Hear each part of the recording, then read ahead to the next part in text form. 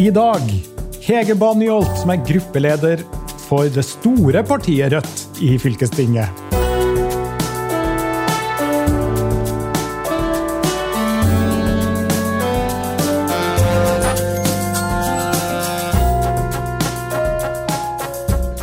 Ok, men start med å fortelle om den politiske redaktøren I Adressa.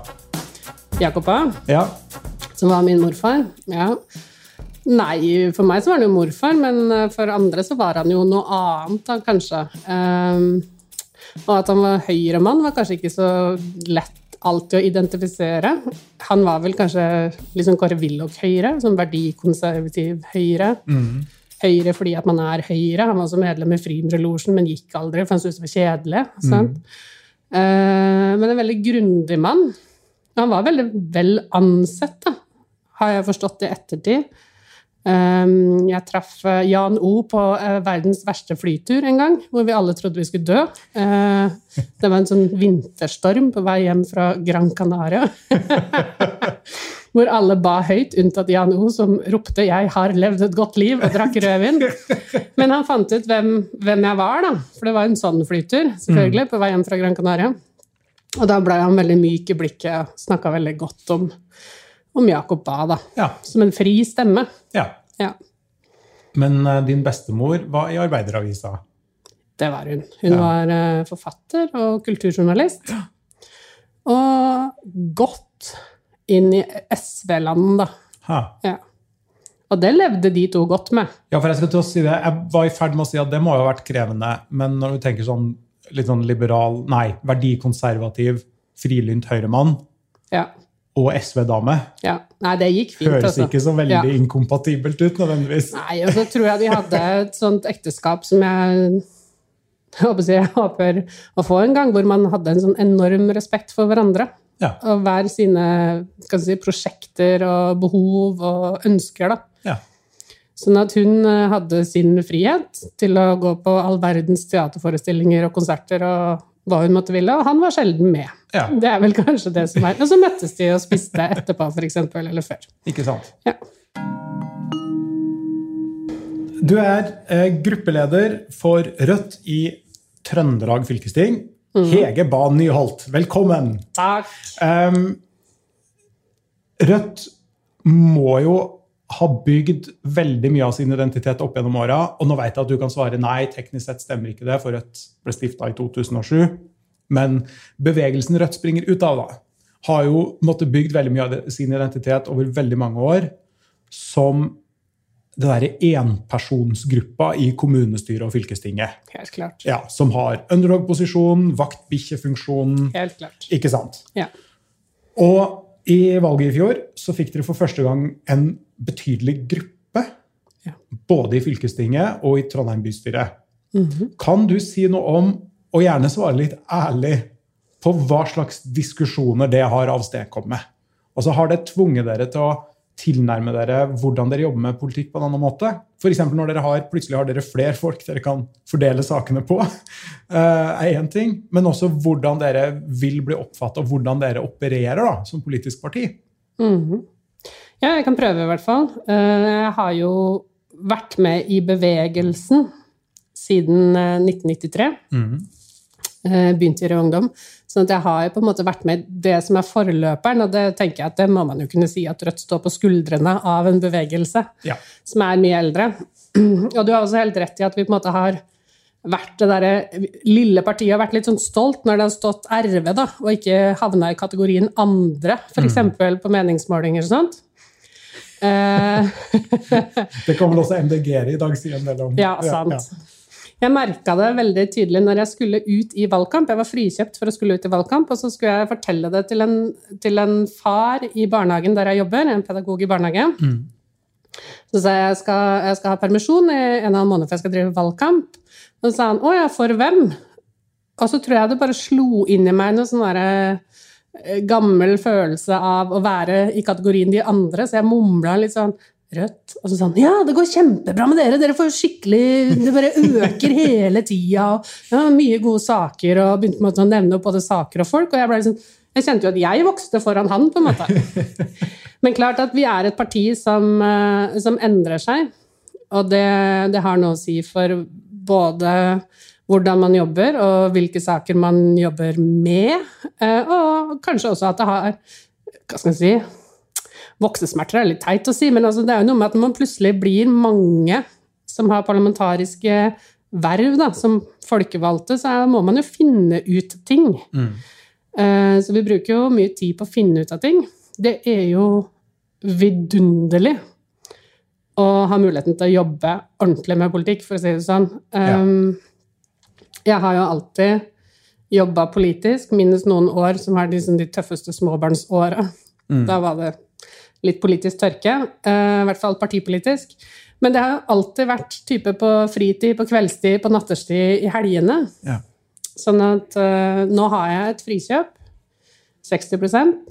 Jeg er den eneste gruppelederen som har beholdt jobben min også. Da. Jeg jobber fortsatt 40% i barnehage. Og du er den eneste som jobber ved siden av? Ja, det mener jeg også. Ja. For meg så har det vært viktig da, å ikke på en måte miste hvor jeg kommer fra. Men i forhold til hvordan diskusjoner vi har hatt og sånt, jo, altså når man blir mange, så er det ikke sånn at man nødvendigvis vet akkurat hva alle de andre rundt deg mener til enhver tid, for eksempel. Nei. Når man var en liten gjeng, så visste jeg at du mente sånn, og du mente sånn, og du mente sånn, og dette var vi enige om, og dette var vi ikke enige om. Sånn er det jo ikke lenger. Og det er jo sunt. Så du kan bli overrasket når dere har gruppemøte? Du mener det. Det her må vi finne ut av. Ja, men jeg tror også at jeg også, hva skal jeg si, mener mer enn jeg gjorde før. Betyr det at dere eller blir dere møtt på en annen måte av de andre partiene? Ja, altså, vi havnet i den rare situasjonen at vi hadde aldri gjort det så godt valg, og så ramlet vi mellom alle stoler, på en måte. Vi er jo en stor gruppe. Vi er like stor som SV nå. Vi er like stor som Fremskrittspartiet. Vi er større enn Venstre. Vi er 5. største fylke, men har ingen plass i fylkesutvalget, for eksempel. Fordi at det der er en politisk hestehandel som ikke handler om hvor mange stemmer du har fått, men som handler om hvem som inngår hvilke avtaler, da. Som jeg faktisk mener er ganske udemokratisk i forhold til at folk stemmer på partier, og så får man ikke representasjon ut fra det da. Samtidig som det fort kan bli en diskusjon som havner opp i en sånn parlamentarisk modell da. Sånn at vi, hva skal jeg si? Jo, altså jeg oppfatter jo at vi blir behandlet ordentlig, det er ikke det det er snakk om, men altså vi havnet mellom mange stoler da. Det gjorde vi jo. Så vi har jo ikke noe leder eller nestleder i noen komité eller noe sånt, bortsett fra at jeg er leder for integreringsutvalget i Trøndelag. Ja. Mange i MDG har snakket både on og off record, skal jeg til å si, de siste årene, om at det store gjennombruddet deres da i 2013, da de kom inn på Stortinget, og så ble det jo etterfulgt av et veldig bra lokalvalg i 2015, medførte at veldig mange nye folk kom inn i partiet. Og det er jo i enda større grad tilfelle for Rødt sin del, som mange doblet medlemstallet de siste årene. Ja. I MDG så har jo det ført til en del konflikt, fordi du har kjerne med folk som har vært MDG hele veien, og som knytter veldig mye personlig identitet og kultur til det. Og så kommer det inn nye folk som ikke har noe politisk erfaring, melder seg inn på grunn av noen bestemte saker, og så blir det konflikt. Helt åpenbart. I MDGs tilfelle er det en konflikt mellom mer sånn tradisjonalistene i MDG, og ganske mye mer sånn hva skal vi kalle det? Det finnes faktisk kallenavn for begge grupperingene i MDG. Jeg skrev en masteroppgave om det her, av Mari Amdal Hegglum, som er fra Trondheim. Men jeg husker ikke hva begrepene var for noe, men det er i hvert fall 2 veldig sånn tydelige grupperinger da. Nytt og gammelt MDG. Er det sånn i Rødt også? Dere har jo fått inn en haug med nye folk, og de aller fleste nye medlemmer i Rødt har vel veldig mye sånn mindre implisitt forståelse av Rødt sin historie, og hva dere alltid har ment om ditt og datt, enn de du ble aktiv sammen med i 1993. Men det er jo ikke noe så dumt, tenker jeg. Nei, jeg mente ikke å lede det dit. Det var skrekk og gru, liksom. Det kommer nye tanker og impulser inn her i bevegelsen. Ja, vi har hatt en medlemsvekst, en kjempemedlemsvekst, og det jo veldig, veldig bra. Og det mange som melder seg inn på grunn av en sak, eller noen få saker, eller for at de kanskje synes at Bjørnar sier mye bra, for eksempel, Bjørnar Moxnes. Vi har vel mange som har meldt seg inn, for eksempel på grunn av vindkraftsaken, hvor Rødt har vært tydeligst på at man mot. Ja, for dere vil ha et nasjonalt, for å si det pent, moratorium. Altså, dere vil ikke bygge vindmøller på land i Norge. Ja. Jeg tenker at hvis noen kom på at man skulle putte noen midt i et industriområde, så får vi nå diskutere det, men altså, det nå bare tankespinn her og nå, på en måte. Lars Haltbrekken i SV har foreslått å bare bygge i fine hytteområder. Ja, sant. Hafjell og Sjusjøen og sånt, ja. Det jo mine barndomstrakter. Kjør på, spør du meg. Nei, vet du hva? Jeg vil ikke si at det liksom de gamle, de nye og så videre, men klart at vi et parti langt ut på venstre siden. Og det jo ikke på en måte tilfeldig at Life of Brian harselerer med alle fraksjonene og splittelsen og alt mulig sånt, samtidig som jeg tenker at man skal ha store rom da. Det skal være plass til, hvis man et parti for folk, så skal det være plass til folk på en måte. Det skal være plass til at man mener ganske mye. Og jeg tror jo det at vi både et relativt nytt parti da, hvis man ser på Rødt, sant? Og da var det jo litt avskaling. Ja. Det må innrømmes. Jeg var med og stiftet Rødt den gang det ble stiftet. Og det var jo en del som ikke kunne være med på det her videre, kanskje nettopp fordi de var tradisjonalister da, av den gamle, liksom harde AKP-kjernen. Og så det jo mange som har omstilt seg, og så tror jeg jo at det at man får inn nye folk gjør at man også tenker på en annen måte. Jeg et annet politisk menneske i dag enn jeg var i 2000 da, for eksempel. Ja. Hva du mest annerledes på? Jeg tror jeg mer åpen. Ja. Det kanskje et veldig vagt svar, men jeg tror rett og slett at jeg blitt flinkere til å lytte til folk da, og ikke alltid snakke først og høyest. Og mer villig til å tenke meg om, på en måte. Et par ganger ekstra.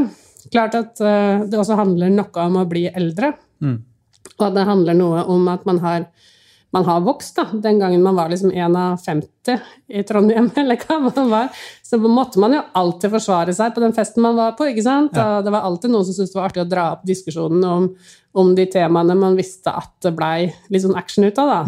Så det gjør man jo ikke i samme grad lenger, det jo ikke like mye nachspiel nå som det var før, for å si det sånn, eller ingen. Jeg tror jeg har blitt noe mer praktisk i min politiske tilnærming, så går det å si det sånn. Og det alltid en grenseoppgang. For man skal ikke bli så praktisk at man mister det politiske av syne heller. Nei. Men jeg synes et godt eksempel det vedtaket vi fikk gjennom i fylkeskommunen om boykott av varer fra okkuperte områder. Ja. Som jo ble vedtatt, ja. Det ble vedtatt. Og det det største jeg opplevde, altså, som folkevalgt, og egentlig kanskje noe av det største jeg opplevde politisk på lenge, på en måte. Det var helt nervepirrende. Det jo veldig sånn alvorlig kutyme på fylkesting, ikke sant? Man skal sitte pent på plassen sin, og hvis man hoier, det har skjedd en gang, det var en som hoia, ikke meg, altså, så blir man liksom banka, og jeg husker at jeg satt der, det føltes som jeg satt på 1000 nåler, ikke sant? Og så ser du at, oi, de støtter, dette kan gå gjennom, og så gikk det gjennom, og så kan du ikke juble, ikke sant? Nei, det skal være helt stille etterpå. Men poenget jo at det forslaget jo ikke et boykott av Israel, det en boykott av varer produsert i okkuperte områder. Det en praktisk og tilpassing som like politisk, men mulig å gjennomføre. Noen, inkludert meg selv, vil kanskje til og med si mer politisk, fordi man bruker det rommet, det folkerettslige rommet som finnes da. Og som for eksempel gjør at et departement ikke kan komme etterpå og si om det her kan ikke et fylke. Ja. Det fullt lovlig. Ja. Siden vi jo djupt inne i venstresiden her nå, så vil jeg spørre deg om en annen ting som handler om det samme, og det og du har vært inn på det selv også, for du nok ikke alene, hverken i Rødt eller i SV for den saks skyld, om å si at det har skjedd mye endring de siste årene med tilfang av mange nye medlemmer og sånne ting, at vi har blitt mer åpne, det kommer flere ulike typer folk inn. Og så tror jeg mange da har vært opptatt av at man skal kvitte seg med en del sånn gamle stempel, som i Rødt sitt tilfelle liksom sint og aggressiv og ropert og liksom, ja, snakke høyest og først da, som du sa. Ja. I SV sitt tilfelle det der liksom forståelsesfulle, kunstinteresserte lilla skjerf, fotformsko, ulike øredobber. Og papegøyeøredobber, ja. Papegøyeøredobber, ikke sant? Men går noe tapt på veien når man gjør det? Har venstresiden latt seg mobbe for mye for imaget sitt? Og risikerer man nå i sitt søken etter å bli mer folkelig og mer som alle andre, miste noe av det som kanskje trekker mange mennesker til venstresiden også? Sagt på en annen måte, det så gærlig å gå med megafon eller ha 2 ulike øredobber og fotformsko? Jeg har begynt å gå med palestinaskjerf igjen. Og du har det, ja? Ja, har det i veska. Aha. Det var mange år jeg ikke gjorde det. Men min erfaring jo at folk lytter jo mer hvis du faktisk på en måte demper stemmen og tuner deg inn på det de har å si. Så jeg tenker at måten man sier ting på, jeg kan fortsatt rope på en demonstrasjon på en måte, jeg kan fortsatt holde en appell som fyndig og kort, men jeg diskuterer 6-timersdag med kollegaene mine på pauserommet i barnehagen også. Så jeg tenker at... Og da holder du ikke en appell? Nei. Faktisk ikke. Da tror jeg de hadde syntes at det var litt trasig pause. Men når vi snakker om den hverdagen vi kjenner, og så på en måte kan diskutere den politisk. Jeg tenker at det ikke så mye måten man sier ting på, men hva man snakker om som viktig da. Ja. Om venstresiden har på en måte latt seg mobbe til å ikke være en subkultur lenger, det jo litt det jeg oppfatter at du spør om da, så tenker jeg at det skal også være plass til subkulturene på venstresiden, men venstresiden skal ikke være en subkultur, hvis du kan si det sånn. Det skal være plass til punkerne og frikerne, men det skal også være plass til på en måte de her A4-menneskene da, som også opplever at vår politikk riktig og appellerer til deres virkelighetsforståelse. Kommer dere til å ha like høy oppslutning i neste lokalvalg? Altså det her en sånn her det sånn eksplosivt bra valgresultat som det blir vanskelig å forsvare, eller det starten på en mer permanent vekst? Og jeg spør fordi de fleste partier har opplevd sånne brakvalg, og så går man og tror og tenker at nå det her grunnfjellet vårt det her kan vi bygge videre på, og så bare detter det fra hverandre valget etter. Jeg har selv erfaring med akkurat det der. Ja, nei, det blir jo spennende å høre på den podden her om 3 år da, så kan vi se om vi har rett. Altså, Rødt sin strategi og arbeidsmetode jo å bygge fellesskap. Og det jo ikke noe som vi bare gjør inne i partiet. Når jeg skal på mine hovedutvalgsmøter i utdanning, så tar jo jeg kontakt med fagforeningene, både Skolenes Landsforbundet, Utdanningsforbundet, enkeltlærere, skoler. Og så, det noe med hele tiden prøve å være den talerstolen man har sagt at man skal være da, for folk. Og aldri på en måte... Jeg startet jo min karriere, da, hvis man kan kalle det sånn, som folkevalgt med et pang. Med å gå ut mot en av de andre i fylkestinget, i forhold til tilknytning til Sian, da. Og da sa jeg noe som jeg står for, nemlig min lojalitet ligger ikke først og fremst inne i fylkestingssalen, men til de som har stemt meg. Og til de som har tro på at vi kan jobbe for å gjøre en forskjell. Så jeg håper jo da, at et litt mer sånn langsomt, nitidig arbeid som jeg føler at det det vi gjør, for det kan jo se ut som det bare har skutt i været, men det har det jo ikke. Det har jo det også, men det jo fordi at man har jobbet grundig, både med partiet, men også med alle de her forskjellige prosjektene, kampanjene, aksjonene som man har hatt med fagbevegelsen, med andre massebevegelser. Så jeg håper jo at vi på en måte i løpet av den tiden som står igjen da, klarer å vise at vi det partiet vi sier at vi skal være. Og da ser jeg ingen grunn til at det skulle falle fra hverandre. Nei.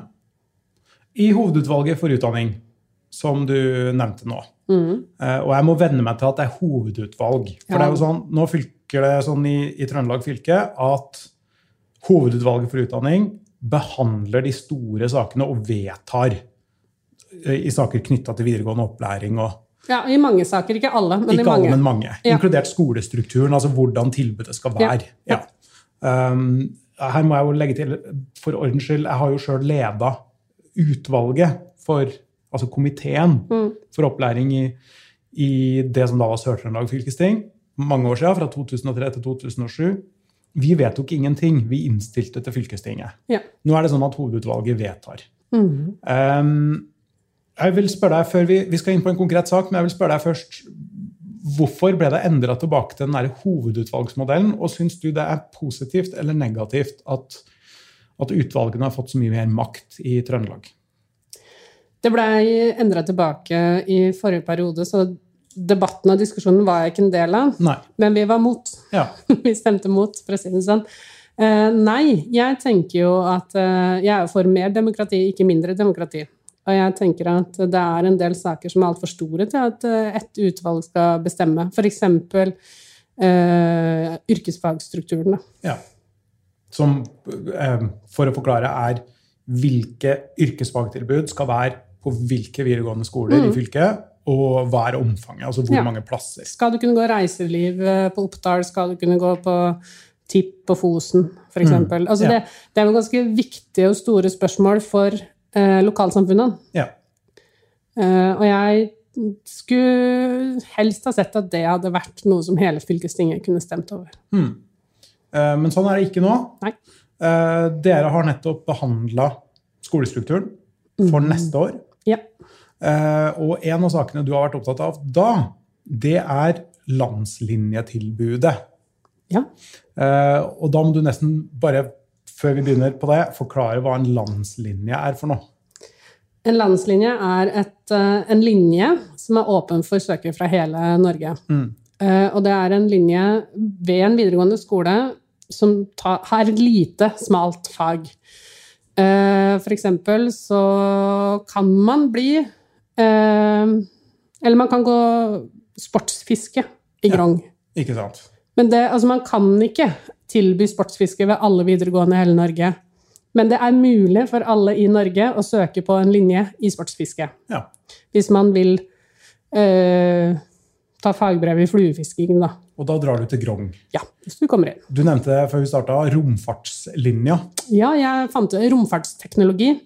Finns en linje det også, så det mulig, Snorre, hvis du har lyst å søke. Jeg har brukt opp retten min til videregående utdanning. Ja, vi får se om LID-utvalget får gjennomslag for at du skal fjerne ungdomsretten. Da. Ja. Så kan du alltid ta tredje gym. Så det betyr at enhver ungdom i Norge også kan studere romfartsteknologi på videregående. Ja, og så det litt sånne egne ting som regulerer det, og man får noe støtte og i det hele tatt på en måte. Men det noe annet da, enn om du går studiespesialisering eller om du går programfag. Ja. Ja. Og nå har Trøndelag fylkesting vedtatt å etablere en ny landslinje i Trondheim. Nei, det ikke helt sånn. Vi har i hovedutvalg vedtatt mot Rødt sin stemme at vi skal ta det videre. At dere ønsker dere? Vi ønsker oss en landslinje. Nettopp. Og da tenker du sikkert at det noe sånn kjempespennende av type sceneteppemaker, eller Ja, noe veldig spesifikt da. Eller vi i Trondheim, kan det være konservering av historiske bygg, eller kan det være noe med sterke næringstradisjoner i Trondheim? Ja, det var det altså ikke da. Nei, hva var det? Forslaget en landslinje i realfag. Aha. Ja.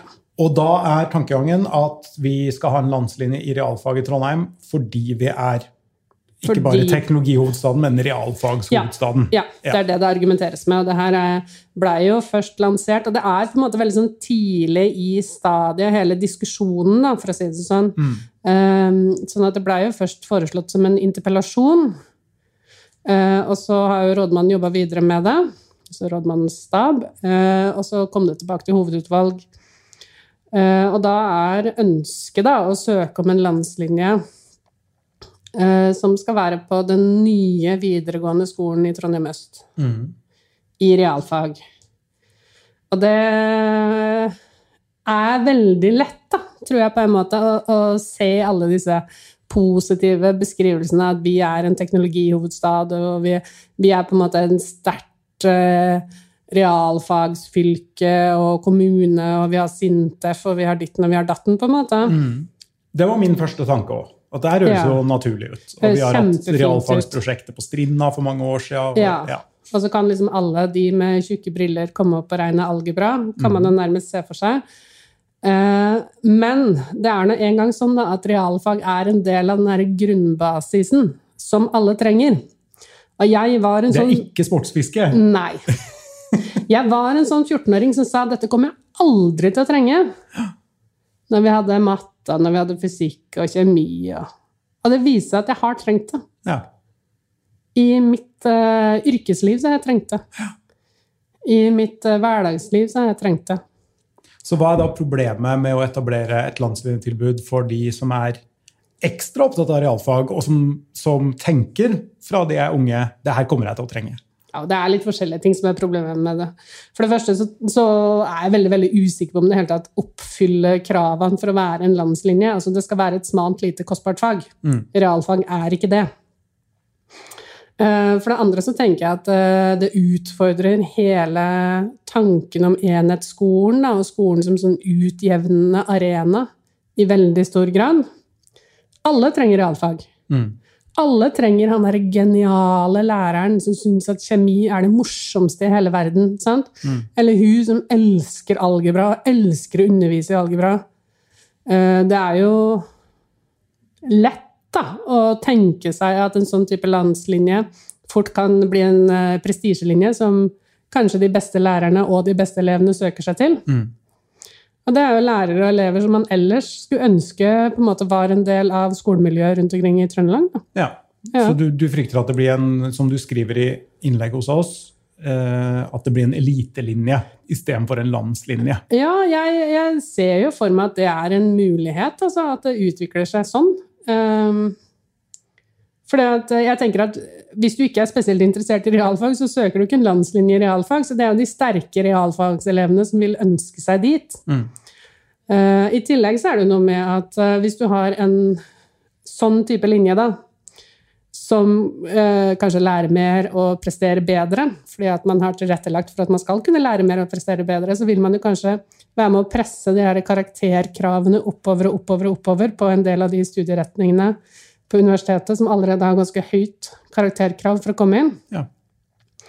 Så at jeg oppfatter at det ikke et pluss, men at det høyere skolepolitikk som utfordrer enhetsskolen, og utfordrer den tanken om at alle skal ha det best mulige videregående skoleopplæringen. Og det også noe med at på videregående skole så har du rett på tilrettelegging der også. Så hvis du innmari god I realfag, skal du få tilrettelagt for det også.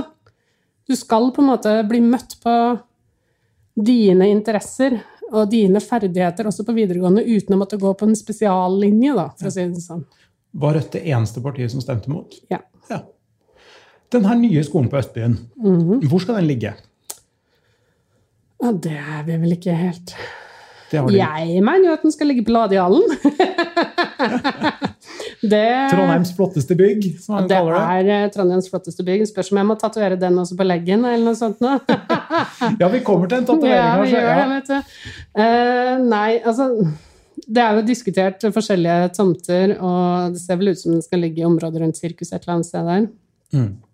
Hvis det bygges en ny videregående skole på Østbyen I Trondheim, og den fra starten av har et nasjonalt tilbud I realfag, så det jo grunn til å tro, og det her et ledende spørsmål da, så det jo grunn til å tro at skolen fra starten av blir eliteskolen for realfag.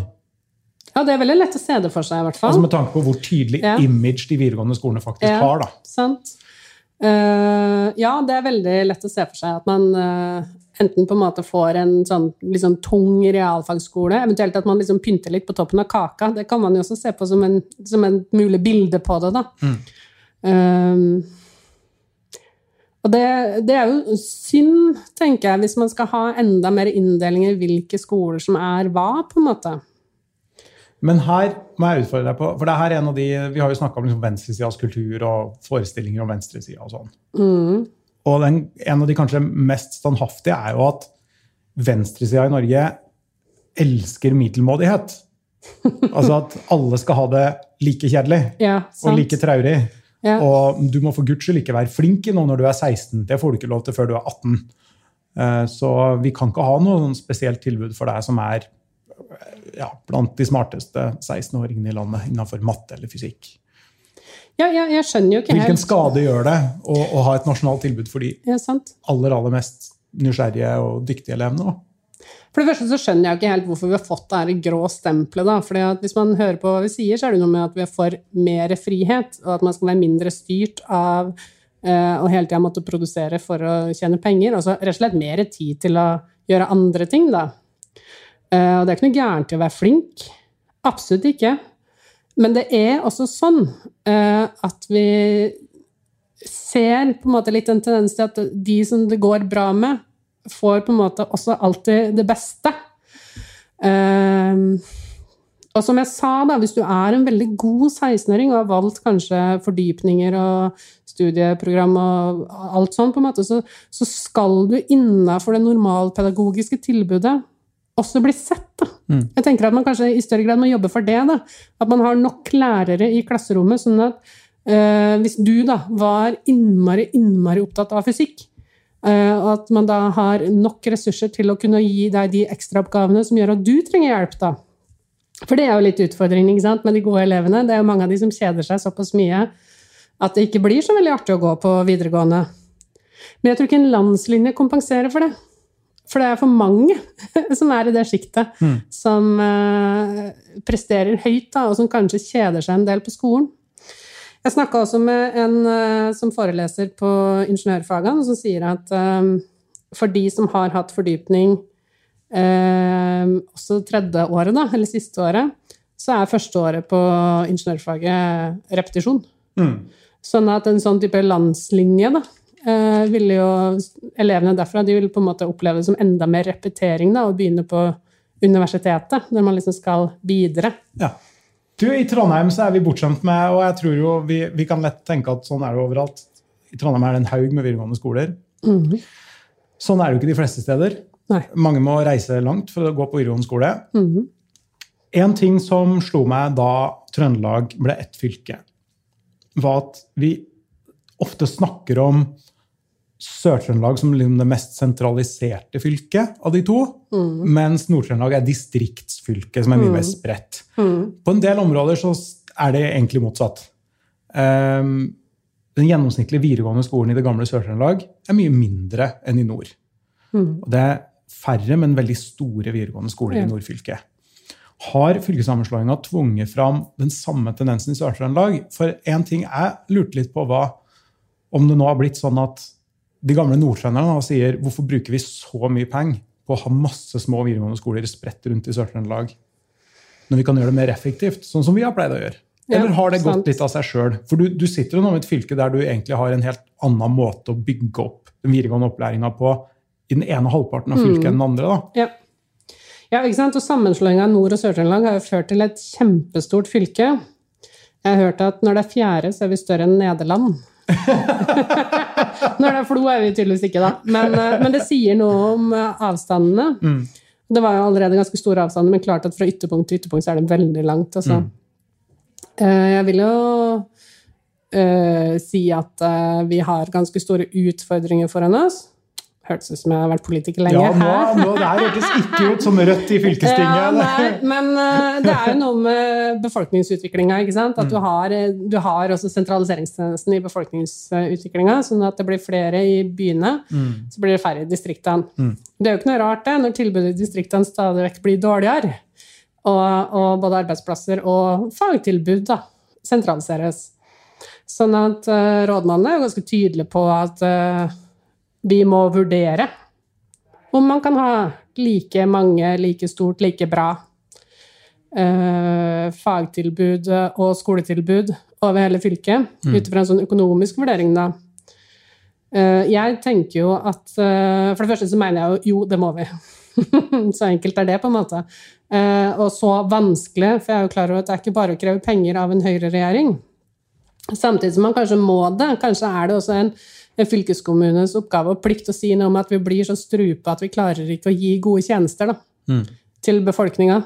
Vi klarer ikke å gjøre den jobben vi satt til på et eller annet tidspunkt. Og det noe med at man på en måte havner i situasjoner hvor man måtte til Levanger for å kunne ta frisørutdanning. Nå ble det likevel videreføring i nord, i Namsos, men hvor ungdommene også tvinges oftere og oftere ut på hybel i norddelen. Ennå så det ingen krav om at man skal legge ned Selbu, eller at man skal legge ned på en måte noen andre av de små skolene, men klart at det ulike kulturer også. Det veldig ofte at jeg hører i argumentasjonen, i nord pleide vi. I nord fulgte det mer sånn og slik, i sør var det sånn, det har pleid å være sånn. Sånn at sammenslåing av fylkene jo et sentraliseringstiltak, og det slår ikke bare bra ut. Det var en veldig pen måte å si det på. Men jeg jo bekymret for hvor attraktivt det vil være å vokse opp som ungdom hvis du litt grann utenfor Trondheim, for å si det sånn. Og det ikke nødvendigvis bare enkelt å skulle flytte til Trondheim og bo på hybel heller. Nå skal ikke jeg sitte og si at ungdom ikke klarer å bo på hybel. Det gjorde jeg selv gjennom hele videregående. Det var mye artig ut av det, og det ble jo også ganske ålreite karakterer. Men det noe med forskjellen på å ønske det og måtte det, for å si det sånn. Og, ja, det jo en annen diskusjon, men altså, i tidligere år var det jo til tider veldig mange som måtte flytte ut av Trondheim og på hybel, for i det hele tatt få en plass. Og frafallet blant dem var jo veldig høyt. Det to politiske kulturer også som har møttes i nord og sør? Jeg snakket litt med Tord Lien om det i forrige podcast, og vi diskuterte litt hvordan Nordfylket tradisjonelt kanskje mer politisk av seg enn Sørfylket, som har vært mer sånn konsensusorientert. Ja, det synes jeg jo litt vanskelig å svare på. Det alle sier at i Nord-Trøndelag så pynter man seg mer enn Sør-Trøndelag, men det jo ikke så veldig viktig da, tenker jeg. Men at man i Nord-Trøndelag ikke i dress, men i Sør-Trøndelag går man i olabukse på ting, liksom. Jo, men det kanskje noe der i at jeg assosierer jo fylkesting i Nord-Trøndelag med mer høytidelighet, og at det ble opplevd som et viktigere sted da, for mange. Jeg synes jo fortsatt at det mye sånn konsensuskrav da, at man ødelegger den gode stemningen. Altså, det har jeg blitt anklaget for å gjøre da, med en sånn undertone at det var jo typisk at det var Rødt da. Nei. Jo da, det har jeg også sagt fra talerstolen, så tenkte jeg, ja, det var noe fint da. Kanskje vi litt vaktbikkjer og bråkmakere fortsatt. Nei, jeg kan jo ofte føle meg på linje med politikere fra Nord-Trøndelag, hvis det går inn å bruke den betegnelsen altså fra norddelen av fylket da, fordi at jeg og Rødt opptatt av distriktspolitikk, og det de også på en måte, at vi kanskje kan møtes i sånne enheter da. Men klart det ønskelig med enstemmig vedtak titt og ofte, ja. Det inntrykket kan man jo ha. Ja. Det ble jo uttrykt i forhold til med landslinje også, at dette var en gladsak, hadde vært fint om alle var for. Og det var jeg da altså ikke. Så man fikk ikke lagt fram for staten den her enstemmige forespørselen? Nei. Nå tror jeg ikke at staten tenker, shit, Rødt mot, vi går ikke for det. Men da har vi I så fall på en måte vokst mer enn jeg har fått med det siste døgnet. Men ja. Du har en tatovering, eller rettere sagt, du har flere tatoveringer, men du har tatoveringer på armen og en svær, det ikke en bleie. Det sånn laken som du legger under babyen når de nyfødte, vet du. Du har tatovert deg I dag, du. Jeg har det. Hva det du har på armen? Jeg har tatovert inn den bygningen som kalles for Jugenddronninga I Elgsetergata. Det ingen som kan rive av der, I hvert fall, for å si det sånn. Du har tatovert Jugenddronninga I Elgsetergata på armen? Ja, stort. Det var vondt, gjorde det, men veldig fint. Hva var det som fikk deg til å gjøre det? Du vet hva, jeg har vokst opp med, I starten så snakket vi litt om besteforeldrene mine, og de bodde I Klæbeveien da jeg var liten. Og jeg hadde, som sagt, en veldig kunstinteressert bestemor som tok meg med mye rundt da, og pekte og forklarte og viste frem jugendbyen Trondheim og kulturbyen Trondheim. Ja. Og vi drev også og sneik litt i trappegangen i det bygget, da, for det en veldig vakker trapp med veldig fine glassbilder, eller glassvinduer heter det. Og så det noe med at det mange grunner til at jeg tatoverte henne. Jeg oppfatter henne opplagt som en dame, da. En ting at jeg tenker at Trondheim må snart begynne å ha lært av sine feil. Vi river ikke bygninger for å bygge vei. Foreldrene mine var med og demonstrerte og aksjonerte på Bakklandet i sin tid, for at Bakklandet skulle bevares. Heldigvis så vant de. Heldigvis så vant de. Jeg tenker at vi river ikke praktbygninger for å bygge vei. Såpass historieløse kan vi ikke være, tenker jeg. Har fylkesordføreren sett? Jeg har ikke sendt den til han, nei. Vi ikke på Snap, for å si det sånn. En annen ting at jeg tenker at det noe på en måte litt sånn der vemodig vakkert over bygningen. Fordi at bygningen har jo forfalt over mange, mange, mange år med vilje, som jo litt en tendens i Trondheim, opplever jeg, at de her byggene de ikke helt vet hva de skal gjøre noe med, lar de bare stå råttende på rot, og så på et tidspunkt så må man. Men jeg synes hun fortsatt har bevart på en måte skjønnheten og verdigheten, og jeg synes det et sånn viktig symbol da, også. Det noe med at vi skal utvikle oss, vi skal ikke på en måte forbli en middelalderby. Jeg har selv bodd i et hus med middelaldergrunnmur på en måte, men vi hadde også varme i gulvet. Altså vi skal selvfølgelig videre i historien, men vi skal ta vare på hvem vi har vært, så vi ikke mister røttene våre. Og Elgsetergate var i sin tid en paradegate, en viktig innfartsåre til byen. Og hvis vi river det for å få plass til på en måte litt fortau eller noen grønn lunge eller noe sånt, så tenker jeg at vi river ut en del av historien fra Trondheim. Det var overraskende konservativt fra en rett politiker. Syns du det? Nei, Rødt står ikke for riv skiten, altså. Vi står jo for bevare mange sammenhenger. Bevare naturen, for eksempel. Bevare myra, fjellet, jugendronninga. La oss stå. Tusen takk for at du var med. Bare hyggelig. Takk for at jeg fikk komme.